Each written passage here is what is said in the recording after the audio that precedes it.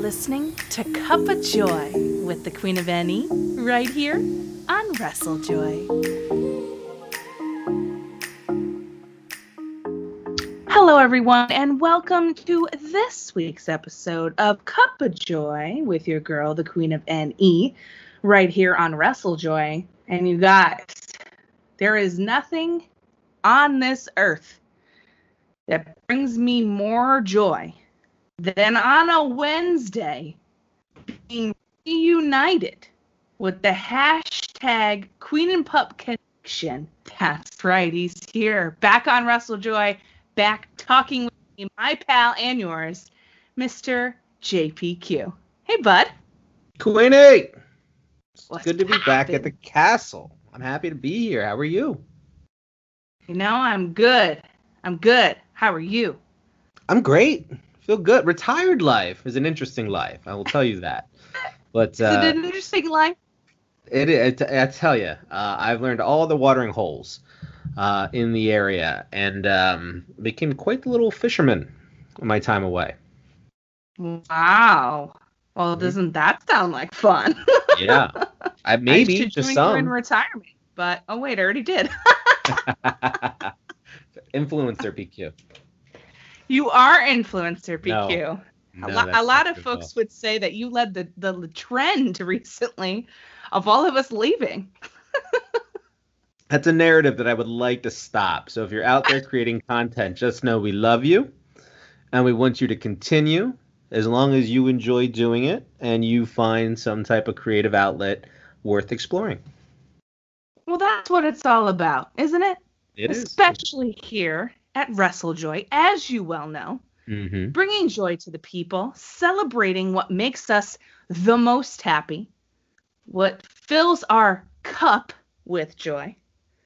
And, you know, sometimes the cup just runneth over. And I'm so glad that you're here joining me today for this special episode of Spoonful of Sugar. Now, this can be so many different things. As we know, this will be the third installment of Spoonful of Sugar right here on Cup of Joy. It could be so many different things. It could be a match. It could be a person. It could be an experience, an event. Or it even could be recent history. It doesn't even have to be something in the past. So what I've done for you, pal, just for you, is I've broken out the brand new, beautiful cream and sugar. So you can dip your spoon right into that sugar. Brand new. Took off the sealed lid and everything. So you could put it in your cup and share with everybody your recent spoonful of sugar. Sure. So what is it? I like the way you set that up because mine is recent to me. But the promotion and the wrestling that I'm watching is 40 or 35 years old at this point. Ooh. That's the crazy thing. I'm on a journey, Queen. I'm on a journey to learn, to experience, to watch as much as possible. With regards to late 80s, early 90s, the heyday of the Joshi scene. And in my opinion, the probably the most popular I think women's wrestling has ever been. Not when we're talking about volume. Right? Like, obviously, it's more popular today, more people, better accessibility, things like that. But when we're talking fever pitch, we're talking that indescribable feeling of emotion you get when you're just watching something so exceptional in professional wrestling that it either A, goes down as all time, or maybe it's one of those that gets you to change something about your fandom, add a layer that you didn't know you needed once before. It satiates something inside of you, something that you've been looking for. And I think I found it, Queen, on this little journey of mine. This little cube of sugar, if you will. And that is AJW Classics. That is the women's promotion, All Japan Women's Pro Wrestling. That is Lioness Asuka. That's the Crush Gals. That's Chigusa Nagoyo.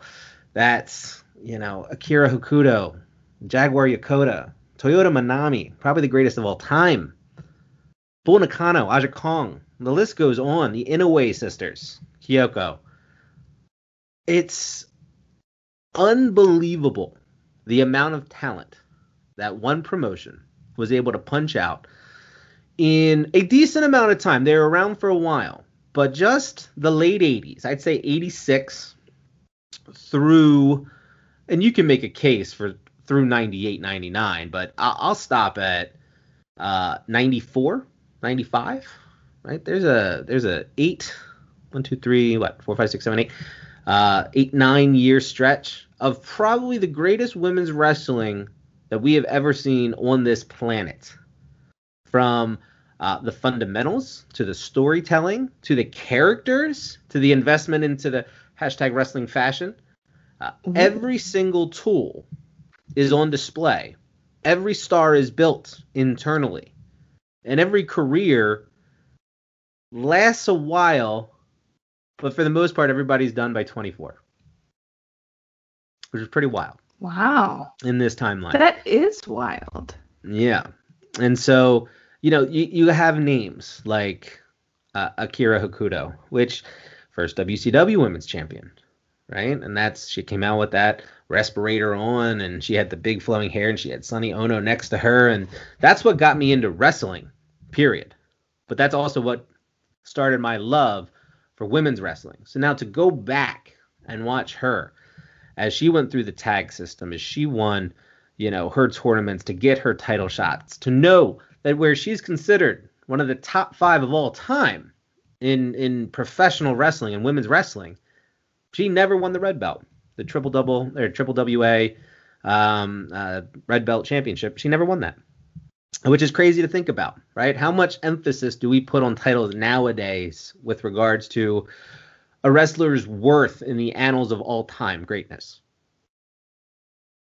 You have to win multiple championships, right? You have to be a champion, not just an intercontinental or a secondary title or a really good tag team person, right? You have to be the guy. You have to be the gal.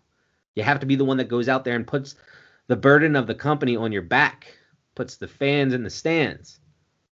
And you've got one of the top 5, and you do that by becoming champion, right? And have someone like Akira, who, again, she was the white belt champion, the All Pacific champion. She won the tag titles a bunch of times. She's won pretty much every tournament you could possibly imagine in AJW. She is regarded as one of the top 5. But never won their championship. Triple WA championship, right? So that should speak to how not just well she was booked, but how well she wrestled. How revered she is currently, bringing all the Joshi promotions back together with Chigusa to put on a fundraiser show, in my opinion, at the end of the month in Ensemble. But more so to her pedigree, to what she's able to accomplish in such a short amount of time in various characters, various roles. And she's just one of them. She's not even the best, right? Manami Toyota has gone down as the best women's wrestler of all time.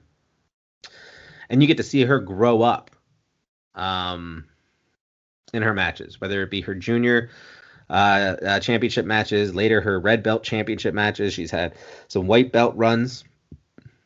She's fantastic, right? From the high speed agility to the way she conducts herself in a match, to the way she knows when to get beat, how to get beat, but if she's not going to get beat, she doesn't make it so that, you're over reliant on her W. Like, you think you've got doubt.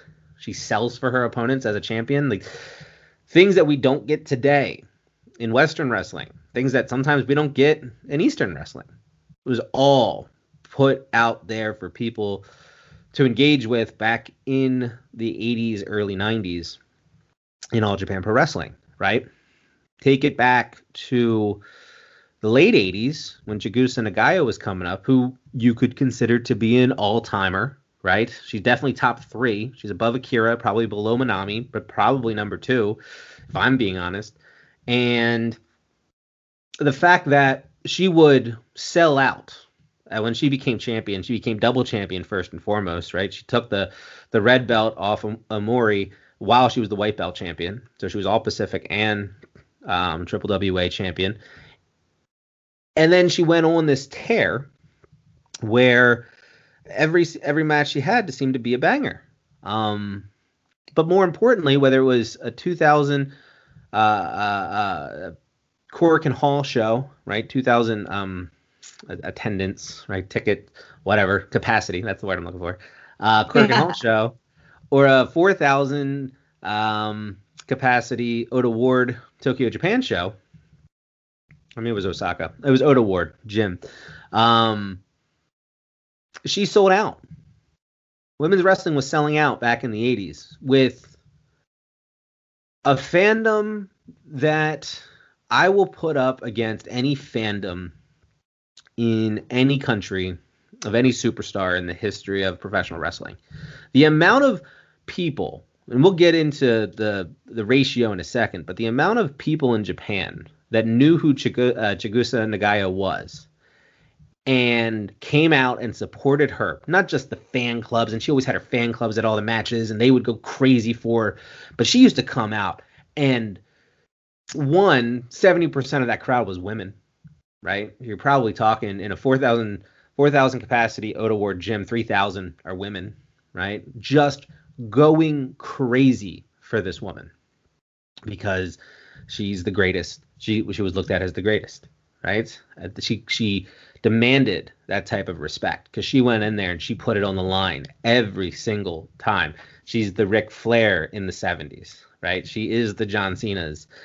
She was doing it at such a high level in these crazy, crazy matches that went on forever, putting other people over, right?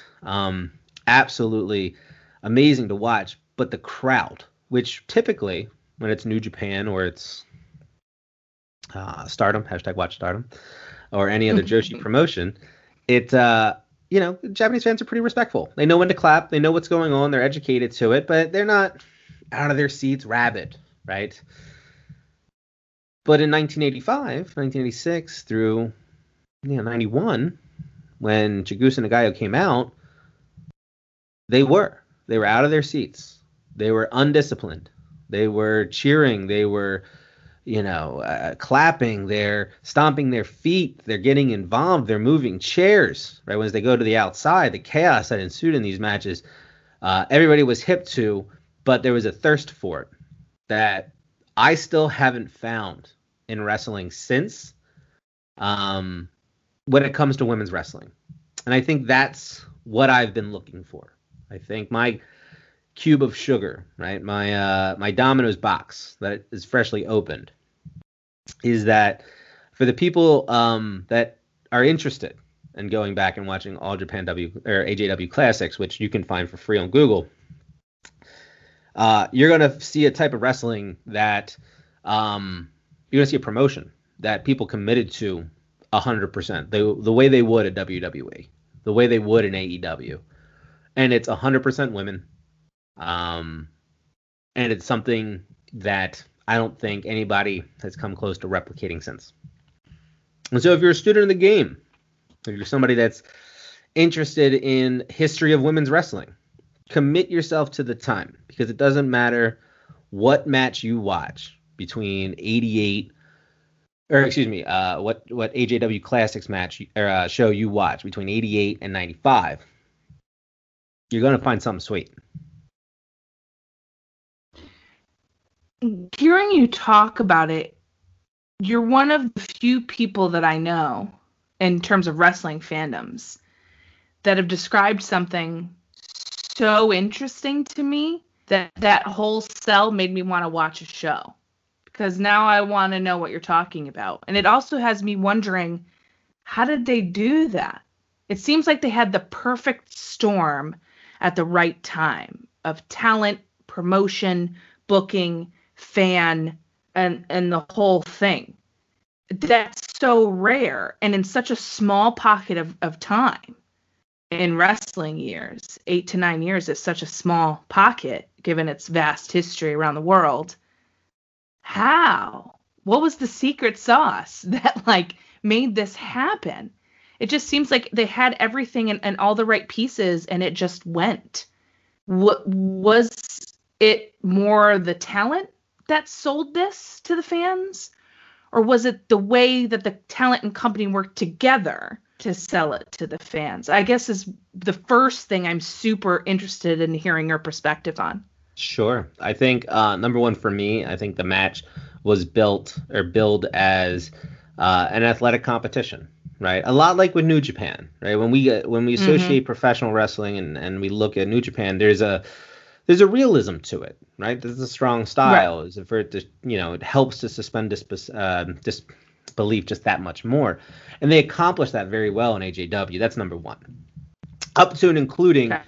Where you could do different styles to bring in your personality on your gear. Like if you wanted knee pads, if you wanted fun colored boots, if you wanted a different color one-piece bathing suit, right? You had those options, but you were wrestling in a one-piece bathing suit. It was like that was the uniform, right? So a lot like a football team. Eagles are going to be dark green. Carolina is going to be black and light blue, right? But it's the same uniform. And so everybody, no matter what your status was, you can be as grandiose as you want to be in your entrance to the ring. But once that bell rang, whether it was craziness on the outside, stabbing with scissors from Bull Nakano, right? Like, because there's a lot of deathmatch stuff in there, as well as, a perfect athletic competition, and, whatever. Pick the start, right? They look like equals in the ring, So whether Chigusa was in there with Lioness Asuka or she was in there with No Name Jobber, when you're watching it, you don't know a difference because there's very little variation with how they looked with regards to presentation once that bell rang. And I think that played a big factor with regards to the believability side. I think the grandiose nature of the entrances really played up that fanfare in the late 80s, early 90s, where we saw a lot of that pageantry, which was great. I think that I don't want to say it's a dojo system because they throw that around a lot, and I don't think it was a true dojo system per se. But they had a lot of people in training that became ridiculously good. And part of that reason is because they were able to train with some of the greatest of all time. So when you're the greatest of all time, the people that you bring up underneath of you either are going to surpass you or they're going to be one notch below you, because especially back then, that senpai kohai relationship was so important that the person that you're bringing up, you're trusting them with your name, and that was taken seriously, right? And I'm sure it is now as well. This was just more of a transparent, approach that they took to it. I think that played a factor, right? I think there was a commitment to excellence from the performers with regards to the technical ability, right? Like everybody was good at the fundamentals. Everybody was strong at being able to put on a match and proper match layout and what makes sense. And then they were very clever with their finishes. And that's what I attribute to AJW is the wrestlers went out there and made me believe that they're the greatest of all time. AJW put on finishes that kept me engaged. I think when a promotion and wrestlers are working together like that, we get some of the greatest stuff we've ever seen. And we have that in women's wrestling in the late 80s, early 90s. It's time we start talking about it more. Well, that was going to be my next kind of segue there is I know there's a set of people that I follow and you follow as well. You follow way more than I do, but that watch these shows and these performers and know so much about them. It is not widespread. And if it's this good, and if this is the kind of quality in women's wrestling that I know a lot of people out there are clamoring for, we want women's wrestling to be successful and to have the same type of fanfare and support as men's wrestling. We want that. How come people don't talk about AJW more? And why should they? Okay, so a couple reasons. I think number one, you gotta have to be told about it. Yeah. I don't think that it's a promotion. Then again, if you go back through Joshi, so many promotions. Pretty much everybody that I named as being a greatest of all time is either actively working a promotion that they're currently running a promotion. They ran a promotion, right? Or they financed a promotion in Japan. So it's something where they weren't just great wrestlers, but they were great business women too, and that's important, right? To stay in and commit to building it up, and that's a lot of what we see today, right? Rossi over in Stardom, he worked lower level at AJW, right? Chigusa runs Marvelous now, right? And there's a bunch of them, but we could talk about that, but I know we're running a little long. But back to, all right. But back to the question. It's a commitment because you don't know, right? Like, you don't know, you have to research it. I can give anybody the link to 198 hours of All Japan Women's Classics, right? But when you click on it, you're watching a television show that was created in the 90s about something in the 80s. You feel me? So yeah, I got you. You gotta do the research, find the dates, go back, and this person is this person, and this person is this person, and this person is this person, and then you gotta watch through the weeks, which are different timelines, but they're all chronological, to kind of learn about this person, and then you have to research the storylines that they're in and how that all kind of formed, and you're not going to find that all in one place, so you have to kind of bounce around. So to commit to the level of understanding the full history is a commitment that seems daunting, right? Sure. But where there's a certain amount of satisfaction you will get with that type of understanding that's worth some people's time. If you're just a fan of good wrestling, they were doing this 25, 35 years ago, right? Just jump in the time machine and go back, and you're going to watch some stuff that is going to that not only holds up to today's standards, it blows it out of the water with regards to the quality of wrestling in the ring. You think Sasha Banks is good. You think Becky Lynch is good. You think Charlotte Flair is good. And I use those three, and Bayley. You think Bayley's good? I use those four because, one, they're the most popular going right now, and they're pretty good at wrestling. You know what I mean? Like, right. They're good. They're good wrestlers. Everything that they learned plus some, you can trace back to AJW, right? You can find influences in their wrestling back from AJW. And when you watch the wrestling in AJW, it's better wrestling, right? And that doesn't mean that the wrestling today is bad. It just means that it was just a higher grade of the performance of wrestling back in 85 through 95. And as somebody who's a wrestling fan, I needed to go educate myself. And what I learned is people are right. It's amazing, amazing stuff. And it's just a joy to watch. It's a fast hour. That's how we talk about it in Philly. It's a fast. You put one on, you watch through it, and you feel like it's 20 minutes. That's how good it is, right? And anytime you can be suspended of disbelief for 40 minutes out of 60, the show's doing something right, And these women were next level, elite level, and there's a reason that the top 5 greatest women's wrestlers of all time all come from this promotion, and all come within a couple years of each other.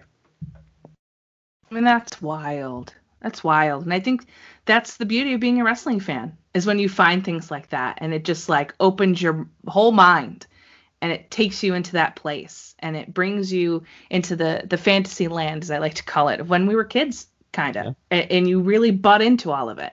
That's the best part, is when you can watch a wrestling match or a wrestling promotion that truly does suspend your disbelief, and you're all in. I think that's so joyful to experience and to share with other people. It's not the same, but I always only used to watch WWE only. Then someone said, here's this Japanese wrestling promotion called New Japan. Without that, I wouldn't be right here where I am right now and watch all the things that I watch. And then when you told me I should #watch Stardom, I did, because of my experience with New Japan. Because when my eyes were opened and I found something that I'd been searching for, why would I say no? It's the ultimate opportunity to grow your own fandom. And now I watch so many things I never would have watched 5, 6, 10 years ago. And I think that's the best part of what you're selling here. in terms of watching AJW. Yeah, there's stuff that is good, there's stuff that is great, and there's stuff that's greater, right? And depending on your tastes as a wrestling fan, you'll find where things fall. And as long as you're enjoying it and you're watching it, you'll and you can add to it, right? That only is going to hone in your interest for everything as a whole, but the things that you really, really like specifically, right? You'll appreciate that a lot more. So, if you're a WWE fan and the Four Horsewomen are your favorite, and you go back and you watch AJW and you learn some of these women and you see the type of matches and you see the high quality, and then you see that being used today by the wrestlers of today, there's a fulfillment there. There's something there that just it's a harmony that just makes sense in the history of wrestling that brings a lot of joy. And so, it's all love, right? But it all leads somewhere, and it starts back in the mid 80s, and that's kind of where we are right now. What a legacy. How fun for them, to have all of this in their back pocket that they've done, and then to pay it forward by doing all those wonderful things with promotions or financing one or helping one or inspiring other women to wrestle, not only in Japan, but around the world. I mean, that rules. That has to feel so cool when you watch some wrestling today and you'd be like, man, like I was a part of something that created this right now. And yes, of course, there's a lot to go. And I want something like this for women's wrestling to appear in the States and to grow around the world. I think people are hungry for it. And I know I would love to see something like that again. But since there's not quite there yet, we can go back and watch AJW Classics. That's right. So that doesn't suck. It's the best. It is indeed. It's a great cube full of sugar. Mm-hmm. JBQ, I have to say thank you so much for sharing that with all of us here at WrestleJoy. I know there's a bunch of people listening and who are fans of WrestleJoy who are big into Japanese wrestling. So maybe they'll pop in and see what maybe they haven't seen before. And that would be really cool. We got a huge New Japan faction. So maybe we'll broaden some horizons to AJW and #WatchStardom. So I have to thank you for joining me today. And I know you're retired, and I'm technically retired too. But, tell the people where they can find you and interact with all sorts of good fun. Sure. Yeah, I am a glass half full kind of guy, right? So if you're part of the WrestleJoy family and you prefer positivity, quick wit, things like that on your timeline, I'm a decent enough follow for that.